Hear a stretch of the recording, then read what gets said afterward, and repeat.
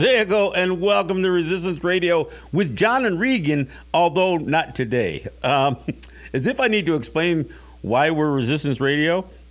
Regan can't join us today because she is down in Washington protesting Line 3, which is one of Enbridge's pipelines that stand to really adversely affect Native territory. And in the process of being down in D.C., yes, she got arrested, and so she's going through like her pretrial stuff. So it was my plan that Regan was going to join us, and we were going to do a complete show on Line 3 up in Minnesota, as if there's not enough happening up there. But that's not what we're going to have here, and I don't want to. I don't even want to try to cover the subject because I know Regan is all over it. So we'll wait until Regan can join us to talk more about Line 3, what the resistance is all about, how it's shaping up. What you're not catching in the news. Obviously, if Jane Fonda gets arrested, you hear about it, but you're only going to hear about Regan getting arrested if I tell you. So anyway, we will do a show on Line 3, but again, Regan is in Washington, D.C. Over these next few days, protesting, calling upon Joe Biden to not just do lip service, but to do more than that, to step up and shut down these, Dakota Access Pipeline, all of this, shut it all down and stop this oil extraction and oil distribution infrastructure that always invariably ends up impacting Native people more than anybody else. So that's what's going on. Now, if you happen to be listening on WBAI yesterday morning during Michael G. Haskins' Living for the City, you actually got a full hour of Regan and I on with Michael G. He was wrapping up the final day of Women's History Month by dedicating his entire program towards missing and murdered Indigenous women. So I encourage you, if you want to go to the WBAI archives and check out Michael G's show from yesterday, I encourage you to do that. So what you got left is me.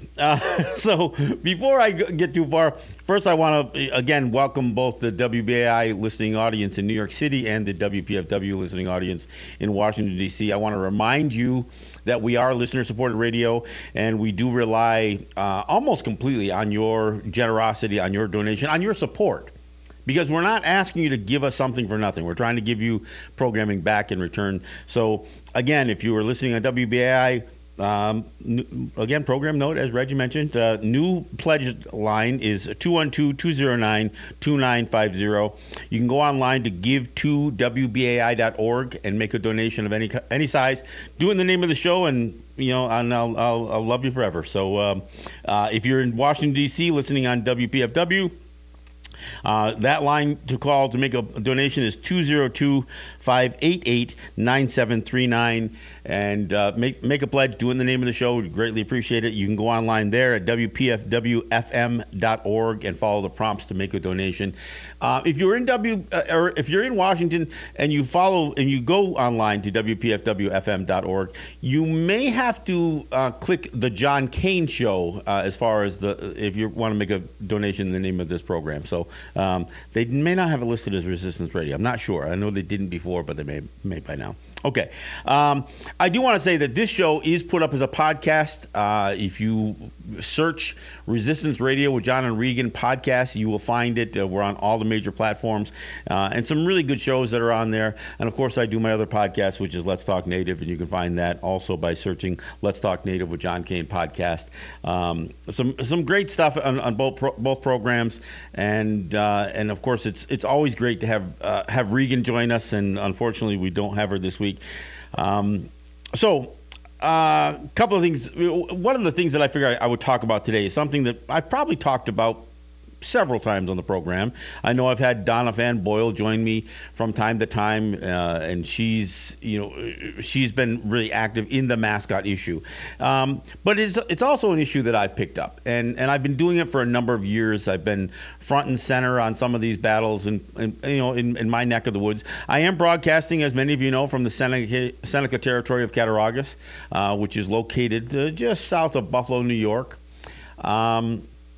So I've been involved in some of the schools that have been battling with this notion of native mascots. I helped in a big way with Lancaster High School, which is a suburb of Buffalo, to change its name from, they were the Redskins and now they are the Legends, the Lancaster Legends. And I'm currently involved in the battle with my own high school. And I graduated from Cambridge Central School in New York, out near Saratoga, Capital District area, upstate New York. And they have been the Cambridge Indians for 70 or 80, maybe 90 years. I don't even know how long. I graduated back in 1978. And I got to tell you, back then the mascot wasn't that big a deal. I was never crazy about it. I was the only native family that in the school at the time, but I've never. This is the first time that I've really circled back. And for those of you listening, that I have gone out to Cambridge, which is the other side of the state from where I'm living now. So it's a 5.5 hour drive. But I've gone out twice and spoken at board meetings. And what I wanted to talk about today was, what are some of the arguments that get made, by the other side? Because unfortunately, in much the same way as black people have to deal with their own Candace Owens, we have a few native people that weigh in on this, and they invariably say all of the same things that the non-native people say about having these mascots. And in fact, they actually feed them some of this stuff. One of the current things that these schools are attempting to do is redefine what a mascot is. So, their argument is, we don't dress anybody up in a native costume, one of those big heads or anything like that. We don't do that kind of buffoonery. So that's what a mascot is. And of course, them trying to redefine the mascot, which is to say, we don't have mascots. We just have a name and we have a logo. Well, I'm sorry, but the name and the logo, that is the mascot issue. The mascot isn't just a buffoon. It isn't just a dressed up character running around. That's not the single definition of a mascot. It's the idea of using an image or sometimes a person or a character. But if you're using that image even in a logo, that's still what the mascot is. But that's one of the arguments they try to do. And now what's happened with a lot of these schools is they're saying, what if we teach more Native history? And I posted a meme this week on Facebook and on Instagram and I think on Twitter that says, look, if you are now suggesting or offering to teach Native history only to justify having a Native mascot, that's not fixing the problem. That's extending the problem. You're trying to use this as some sort of excuse to keep the mascot. The fact that you've had these native mascots for 70 or 80 years, I mean, and now you're saying we'll teach now. You didn't teach for all those years. In fact, most of these schools, and I'll speak of my own alma mater, Cambridge, they don't even, when they call themselves the Cambridge Indians, they don't even know what Indians they're claiming to be. And not that I'm crazy about that word, and I'll talk about that too, but they don't even know what native people they're claiming to be for this mascot. Are they Mohican? Are they Mohican? Are they Mohawks? Are they Huron? They don't even know. In fact, they don't go that far. Why? Because they don't care. So when we get into this whole debate about them honoring us, no, they aren't. None of this mascot issue is about native people. It's taking from us. First off, in order for white people, and I'm sorry, folks, but that's what it is. It's predominantly white folks that make these decisions to appropriate native culture, and we are the only people that they do this to. There's no other race of people that are used for mascots. We're the only ones.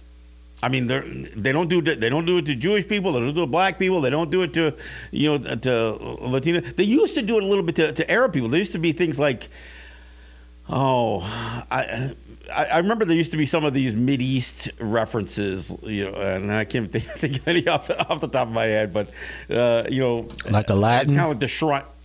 What's that? Like a Latin?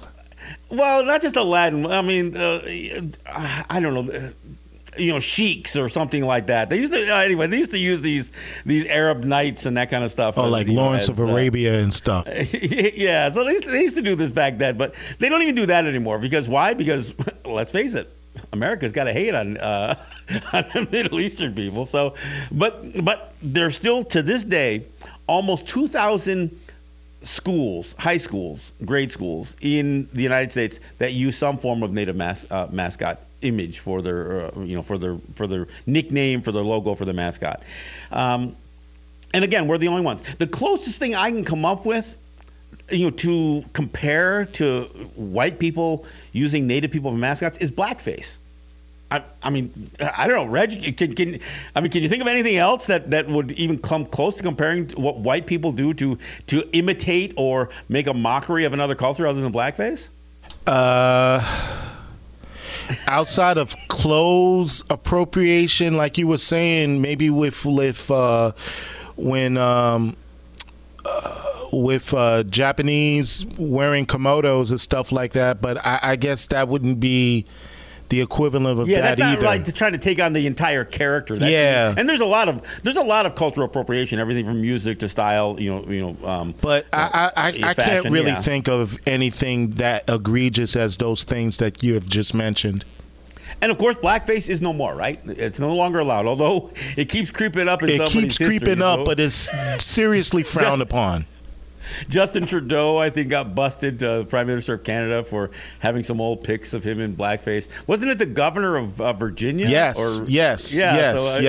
A few other people, again, something about white people feeling that they gotta I don't know. I mean, you play dress up, I guess, and of course, blackface was a real deal. I mean, it was a major form of entertainment. I mean, Al Jolson at one time was considered the number one entertainer in the United States, and of course, his shtick was exaggerated blackface and singing it and trying to appropriate some level of black singing style as well. But of course, that's frowned upon, and most people when these images show up, it is a major problem for them, and there's a lot of damage control. But nobody needs any damage control when it comes to to throwing a headdress on and going in red face. Blackface bad, red face not so bad, and that's the way the way this goes. But I think it's important that look, I'm not just fighting my old high school. I did a Zoom conference with the mascot committee out in Minooka High School in Illinois. I've been helping to supply documents to Millis, Massachusetts, who they call themselves the Millis Mohawks. My friend Doniphan Boyle down in Langhorne, Pennsylvania, battling the Chamonix High School. I mean, look, there are states that all over the United States that do this.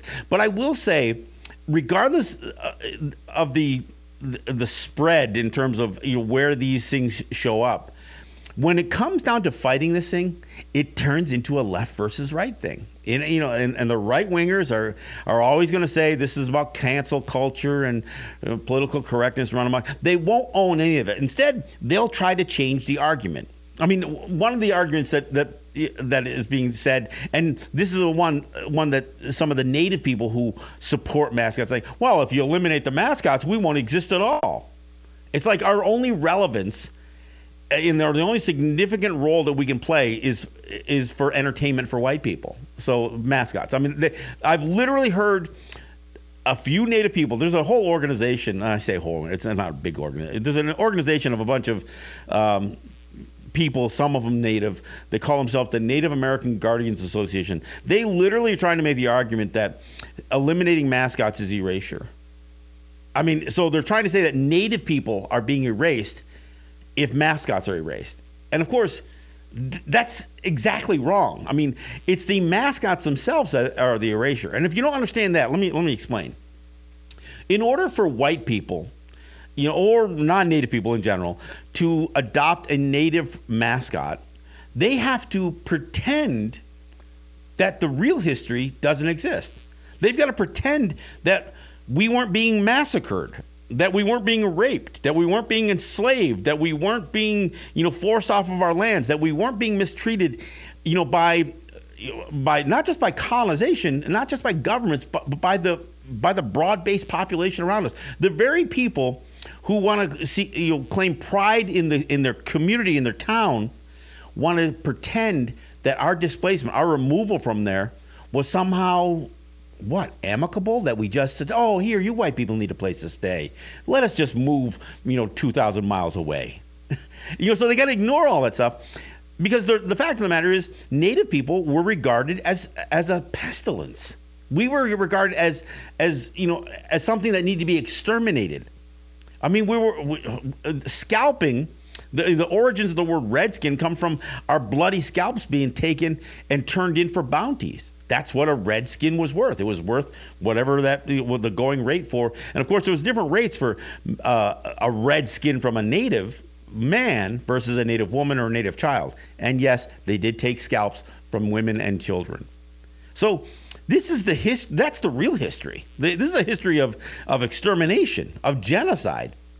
But see, you have to ignore all of it, because who the hell is going to want to, claim a people who their own ancestors were involved with a genocide against for a mascot? So instead, you say, oh no, they were noble. Well, we respect. Oh, Native people, they taught us to grow corn. Yeah, that's what they said. Native people were good to us, and we were good to them. We had a first Thanksgiving together. Happy little Pilgrims and happy little Indians. And of course, none of that stuff is true. I mean, George Washington literally recommended the use of terrorism against the Senecas in his Sullivan campaigns. What he said is, they need to know the level of we need to inflict terror on them. They need to know the terror of their chastisement. Why? Because he wanted to leave an impression that when you committed atrocities against the people, that it would leave intergenerational trauma. I mean, it wasn't just enough to drive a people out or kill some people. He wanted to leave an imprint. George Washington, he recommended the use of terrorism. Not as a general. I mean, I'm sure as a general too, but as the first president of the United States. I mean, now Thomas Jefferson, he wrote he referred to us as merciless Indian savages in the Declaration of Independence. Yeah, that's how he referred to us. And then went on to say, we need to cultivate their love. We need to make them love us. We don't have to love them, but we need to make them love us, because that's the way we're going to dispossess them of their lands. I mean, he actually recommended that trading posts lower their prices to the bare minimum and offer extended lines of credit to Native people. When they set up these trading posts to grab some of the money back that Native people were getting for the lands that they were being screwed out of. What he said is, run them into debt, a debt that they can't pay, and then they'll pay us with more of their land. That was Thomas Jefferson's idea. So this is the relationship historically. So what people have to do now to somehow glorify Native people, do as L. Frank Baum suggested, the writer of The Wonderful Wizard of Oz. Let's forget the miserable wretches that they are, and we'll speak in later ages of the grand kings of the forest and the plain. Yeah, that's what L. Frank Baum suggested. So that's what they do. They ignore all of how they viewed us, really, and how they treated us. They'll pretend none of that. They'll erase that part of the history. And then they'll say, oh, yeah, no, we had a great relationship with Native people. They taught us to grow corn. They gave us a place to stay. And we gave them smallpox. Yeah, no, so they got to leave that part out too. See, this idea, and if you ask any of these schools, or if you tell them that this is wrong, they say, no, we're doing it to honor you. What do you mean you're doing it to honor us? Well, yeah, we want to grab that nobility. For one thing, we didn't have nobility is like monarchy. I mean, nobility is classism. So when they say, oh yeah, the nobility of the warrior. Well, no, that's you're making that up again. Just like the kings of the forest and the plain. We didn't have kings in the forest of the plain. We didn't have Cherokee princesses. Or any of that stuff. You make all that stuff up. You create this whole other story in this fairy tale about what Native people were in American history, and you make it sound like we're heroes. Well, you didn't treat us like heroes. No, you treated us like the rats that you brought with you when you came, something that needed to be exterminated and driven out. So you invent this whole other image, all these characteristics, so nobility, as I said, courage, fierceness, these great work ethics and war. You didn't believe any of that stuff at the time, And you don't believe it about us now, but you make this stuff up about this image. And so why would you do that? Because you want to claim those characteristics. You want to claim that nobility. You want to claim that courage and the fearlessness and all. You want to claim those characteristics for yourself. So you pretend that that's how you view Native people. So as you're calling yourself Indians and warriors and redskins and redmen, you're saying these are the characteristics of the warrior. Well, that's not how you viewed us. You viewed us as a pestilence that needed to be gotten rid of. So that's the erasure. The erasure is you pretending that you've always had this long-standing, favorable view of Native people. You didn't, and you don't. How do I know you don't? Because when I go to Cambridge and I tell them it's wrong, I'm not real popular out there. I'm not running for mayor of Cambridge anytime soon. This is a tough one. When you go into a white community as a Native person and you say, no, what you're doing here is wrong. I posted this meme once. I said, if you think white people using Native people for a mascot is racist, you should see what happens when you tell them that it's wrong. That's the only thing worse than white people claiming to be Indians for a school mascot is the response when you tell them that that's inappropriate. That's when you see the real racism come out. So these are the kinds of things that they do. They try to twist the narrative. Oh no, we're just trying to we're just trying to honor you. So when you tell them no, you don't honor us. In fact, many of the words that you're using, redskin, that's a racial slur. You folks in Washington, you know what I'm talking about there. That team finally dumped its name. Why? Because in this call for social justice in the wake of the George Floyd murders and the Breonna Taylor murders, finally, some of the financial interests said to Washington, you got to change this. So, and I mean FedEx, and I mean, some of the banks that are sponsoring these, these stadiums and these teams, Nike, Target, Amazon, Walmart, they all just said, yeah, you probably need to change this. It's a racial slur. And the Native people don't like it. And of course, that's the other argument. They always say, oh, we did polling. We called up a whole bunch of people, and any of those people who claimed that they were Native people, self-identified, grandmother Cherokee Princess, 132nd, Navajo, or whatever they claimed to have been. We asked them, and they were fine with it. They didn't call up a Native territory. They never went to a Native territory to poll the average Native person living on a territory. No, just any random American who claims that they were 132nd Cherokee or something, and look, we joke about the Cherokee Princess thing, but you have no idea how many times a Native person is confronted by somebody who's clearly not Native, that they're part Cherokee or they're part something, and half the time they don't even know.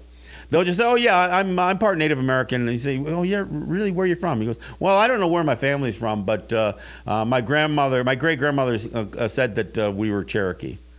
And they can't even give you a location where they're from. It's just, these are what we call the pretendians, right? The ones who just want to claim to be enough Native so when they speak on an issue like the mascot issue, they can claim to be speaking on behalf of Native people.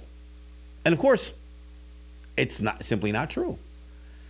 But that's what we get. We hear, oh yeah, the Annenberg study. They did a poll where 90% of self-identified Native Americans claimed they were okay with the name, self-identified. And of course, look, if somebody comes up to me and says that they're Native, I'll take them at their word when they say it. But if you're going to press that issue and you're going to try to talk to me as one Ongwe to another, I'm going to ask you who's your family. I'm going to ask you where you're from. I'm going to ask you, what is your cultural attachment? And here's the thing. The latest polls that NCAI and others had done were involved in, I think UC Berkeley was involved in a poll. What they found is beyond the self-identification, the more that a Native person identified with their culture, the stronger the opposition was to Native mascots. Well, that stands to reason.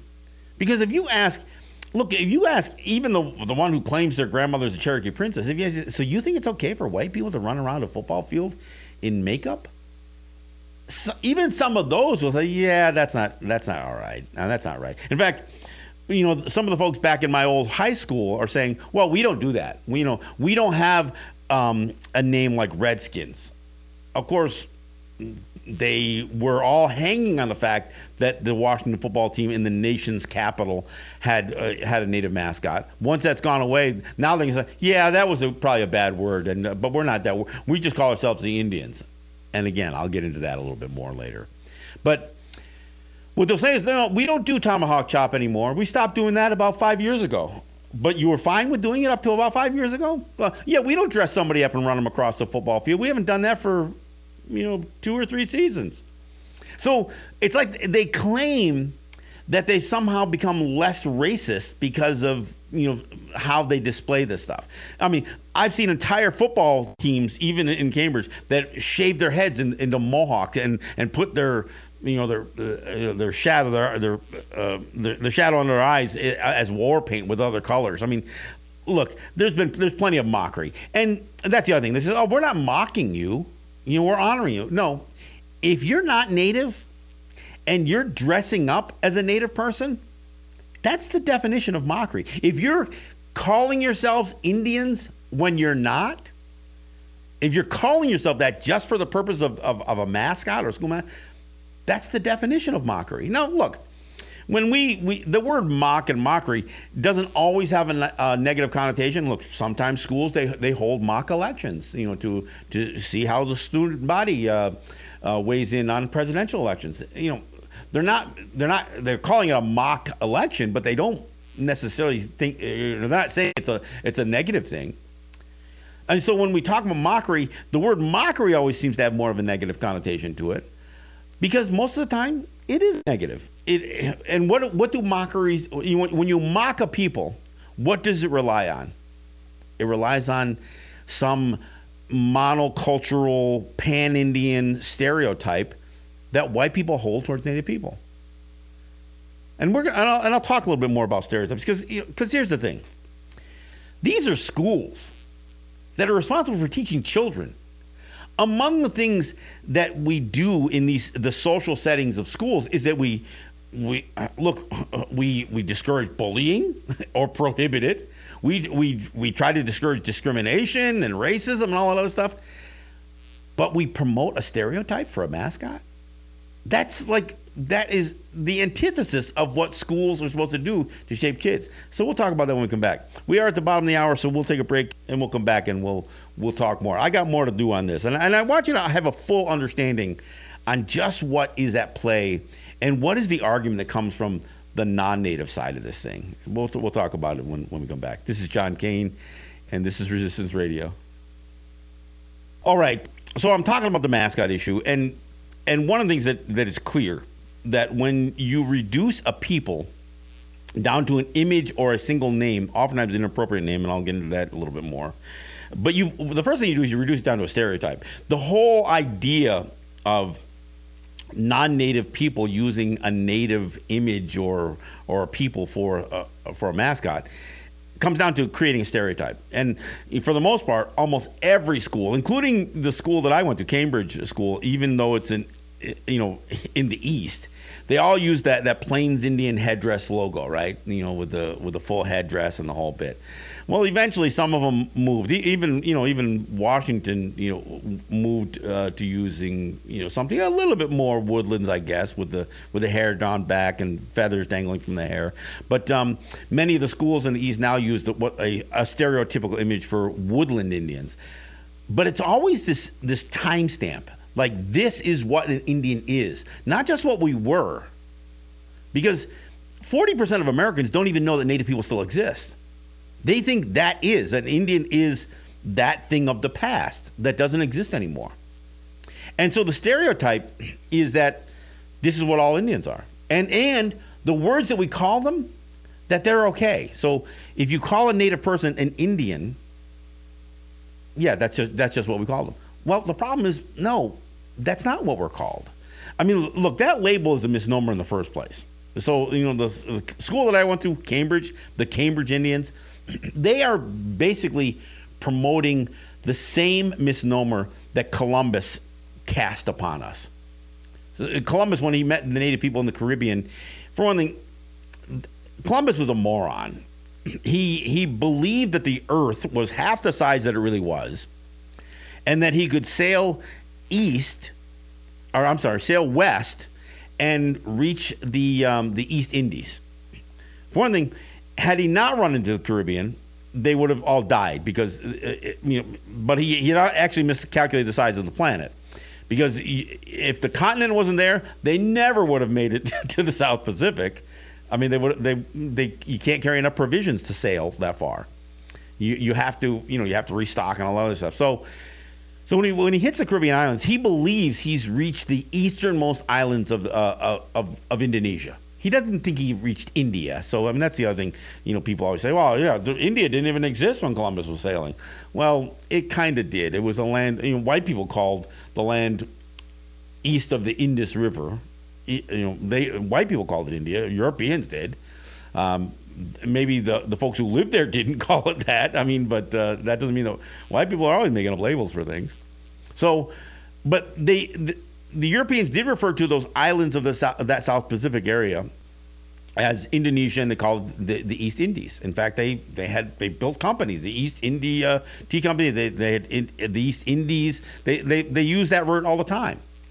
So when Columbus makes it to the Caribbean, he believes that he's reached the most primitive and outermost islands of the East Indies. So he calls the native people Indians, Indians. And of course it's wrong. But rather than ever correct that mistake, they actually referred to the Caribbean as the West Indies, as if somehow, well, if they had East Indies and we're on another set of islands, we'll just call them Indies too. So they actually changed the name of the name of the islands.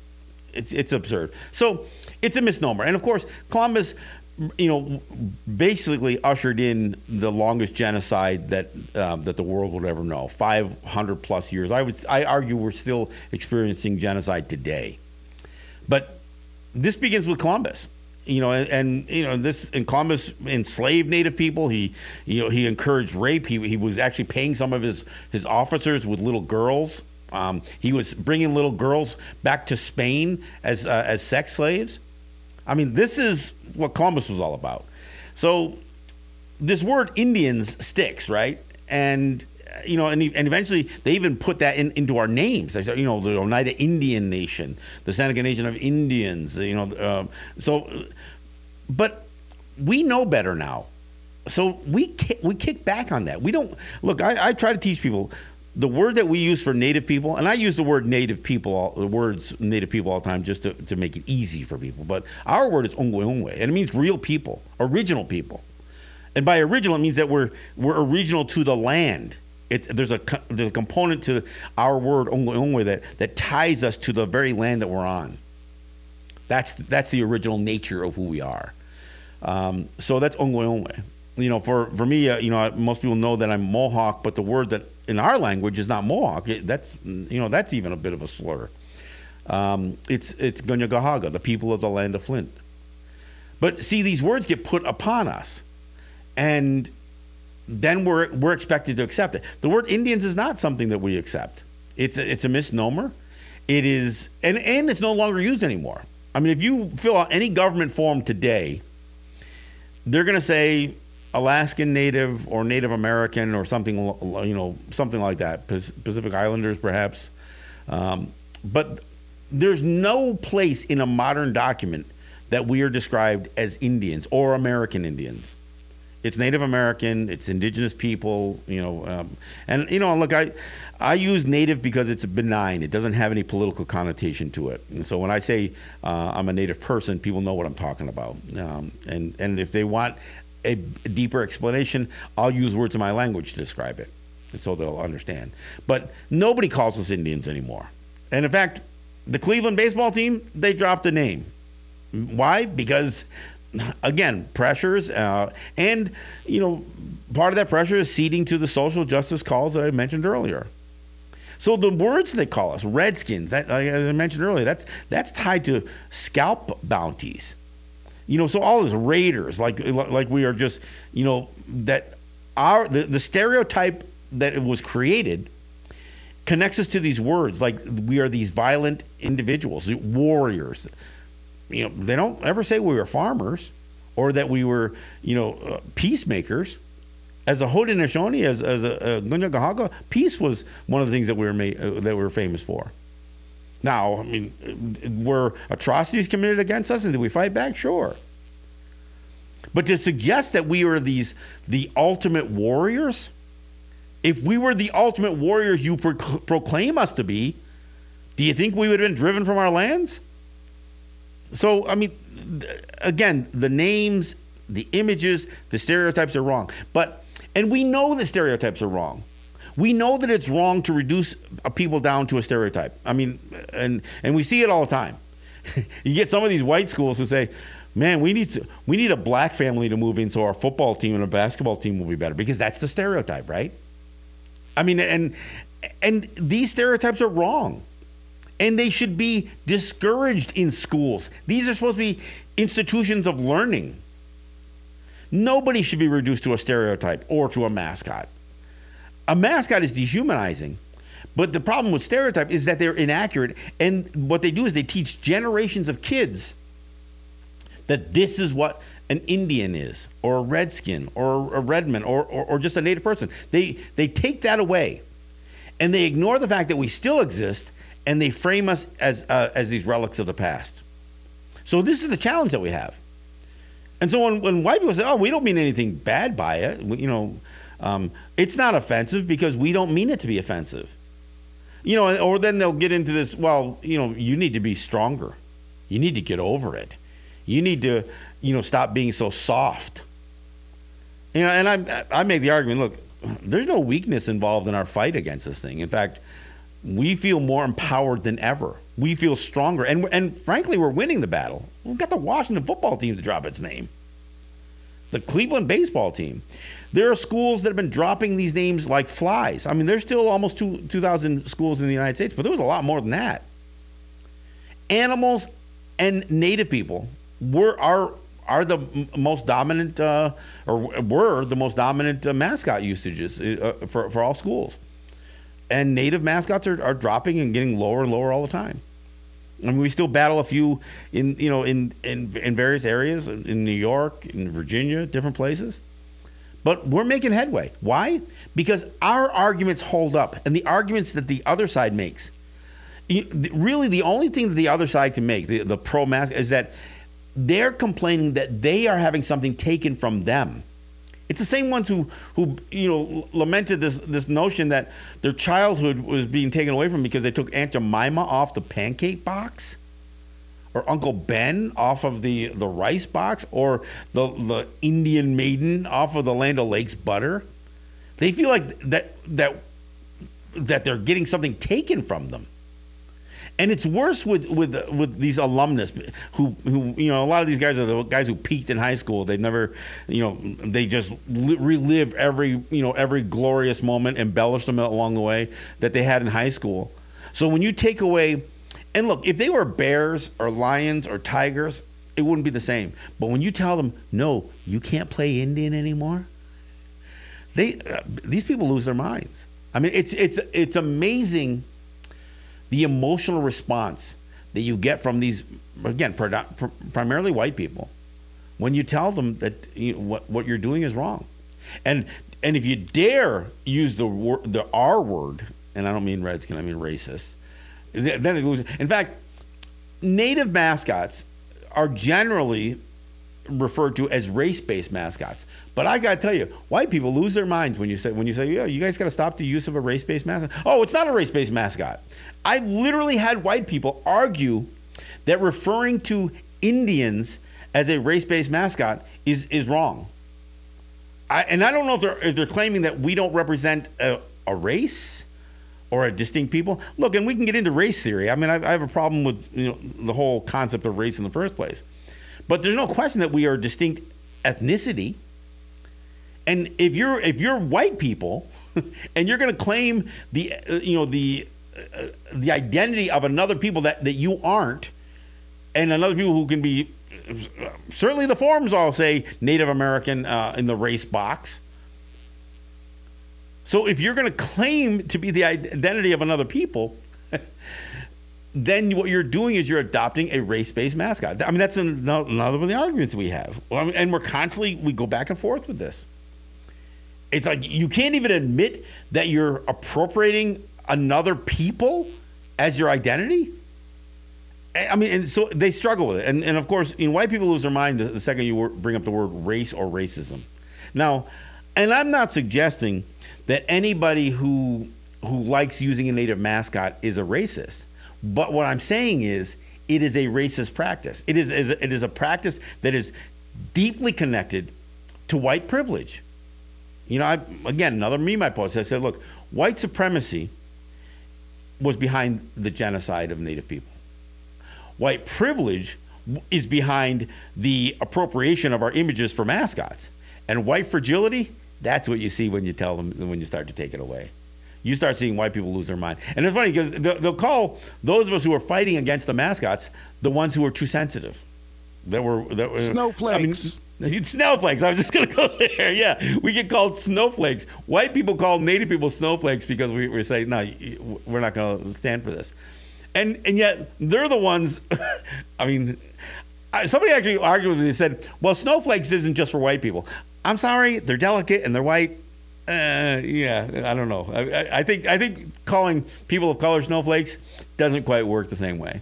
Of course, the amount of contamination that you've done to our lands, maybe those snowflakes aren't as white as they used to be. I don't know, but but anyway, no. So we get called weak, and yet they are the ones who are just losing their minds. I mean, it is really kind of amazing. And look, I know people like my friend Donna, who's called into the show so many times, who's literally been threatened. I mean, I've been threatened. I mean, I've been physically threatened when I was advocating for the change in Lancaster, Pennsylvania. And I've had many people say, "Oh, you better be careful when you go out to your old hometown in Cambridge. I wouldn't travel alone." I said, "Well, look, I'll take my risk. I'll take my chances." But look, I know how adamant. One guy stood up at a board meeting in Cambridge and said that there are people willing to die for that mascot. I said, "Are you crazy? Do you hear the words coming out of your mouth?" I mean, and of course, you also get some of these guys who get so adamant about this that they say, well, if the school board votes this down, we're not going to pass a school budget. So you'd be willing to sacrifice your children's education over the mascot? You place a higher value on this silly name than on the education of your children? And it's true. I've listened to people that I've seen in schools where, and in fact, this is happening in Cambridge, where they're trying to run two school board members in the next election, whose platform is to overturn the removal of the mascot because they know it's happening. They know it's going to come. I mean, because that's the other thing. It's unsustainable. There will be a day that there will be no more mascots. Native mascots in high schools. I mean, look, there's states have been prohibiting them. There have been townships and school districts. It's entirely possible that the federal government will create some sort of test or prohibition. They're going away. I mean, it's a shame that people just can't be responsible enough to say, yeah, we probably shouldn't be calling ourselves another people. We probably shouldn't use a people, especially the most marginalized people in the United States. We probably shouldn't, we probably shouldn't be using those people for our mascot. But, until you force them, and look, if you make this appeal and you debate this in front of a school boards get it, because usually the people who are responsible enough in a community to be a school board member. Look, they understand that their responsibility is to the kids. It's not to the alumni. It's not to the people who are still clinging on to their class rings and their trophy cases at home, polish them up every weekend, or whatever. I mean, who still want to wear the football jersey that's been, that's pretty much tattered to rags by now. I mean, no, their responsibility isn't to any of those folks. It's to the kids. In fact, it's to the kids who aren't even in their school yet. That's who they're responsible to. And it's to those kids that they should say, yeah, we can't promote stereotypes. That's not fair. You know, and I've said this before. The people that I have to confront on any number of issues, whether it's environmental issues like what Regan's doing with Line 3, or whether it's the mascot issue, whether it's a tax issue or a gaming issue, the people that I have to debate and argue with were they were kids in school at one time. They're the ones who were taught that Indians were a period of American history that came and went. They were the ones who were taught that Indians was the stereotype. They don't know anything about us. I mean, we could have grown up next to each other. We could be next door neighbors, and they wouldn't know a thing about me culturally. So the ignorance that I have to confront with any of these debates over any social justice issue related to Native people, the first thing that I have to overcome is the ignorance that they got out of their school. Now, I'm not suggesting that every school has to rewrite their history curriculum and concentrate solely on Native issues. In fact, I think that's a mistake.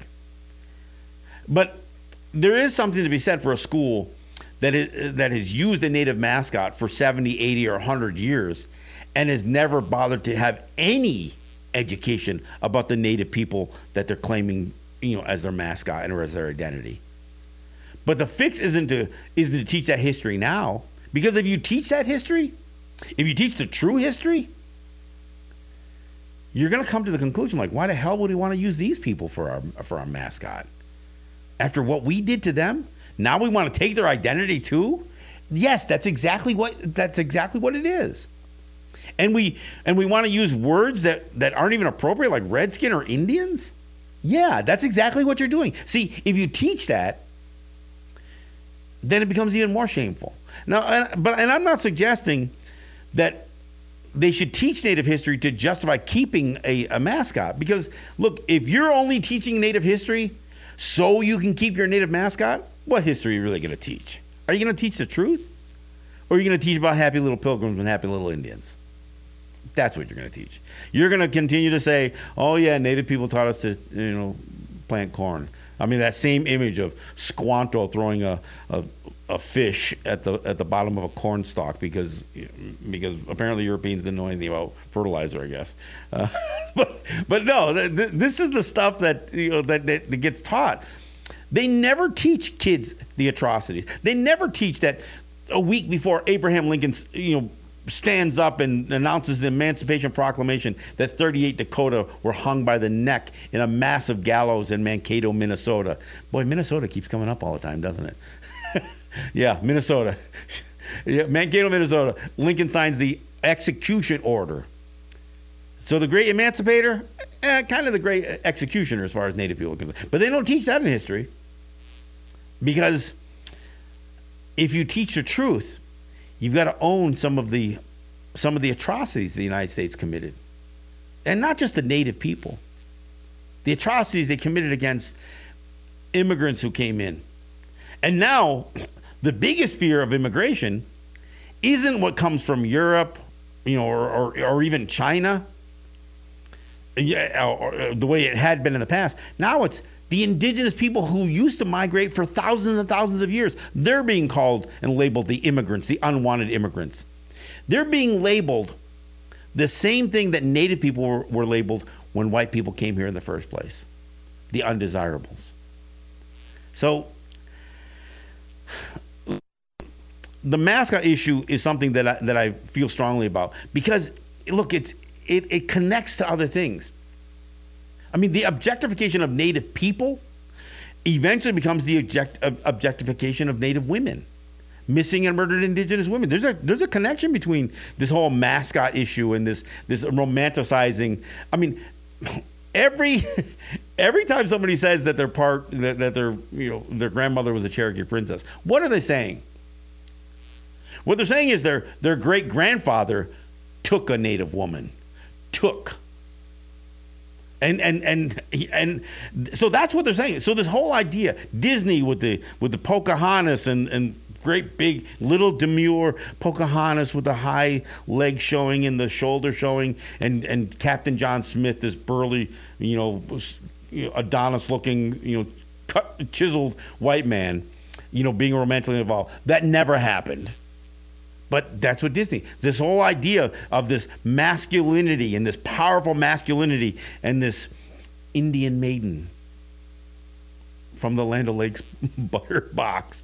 I mean, this whole notion that Hollywood has created, that's what's behind all this stuff. So mascotry doesn't just end with the objectification of Native men, but it also ends up with the objectification of Native women and our children. I've talked about the folks in I think it was Great Falls that were dumping their beer on kids at a hockey game that were sitting beneath them. This still exists today.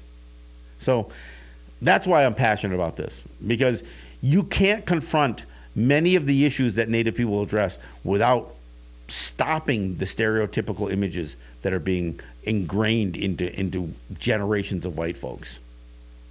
We got to stop it someplace. So, look, next week, again, I hope Regan will be back. I may also try to have a guest join us who's involved with a film project, a new documentary called The Bears on Pine Ridge. And it's the work that two Native women were doing to end the youth suicide problem in Pine Ridge, and a documentary that was produced about their work. So I'm hoping to get somebody from The Bears on Pine Ridge to join us as well. So that's what we'll try to do for next week. Look, I want to thank you for indulging me as I once again go through this mascot issue, and I look forward to Regan joining us next week. This is John Kane. This is Resistance Radio. Yahweh.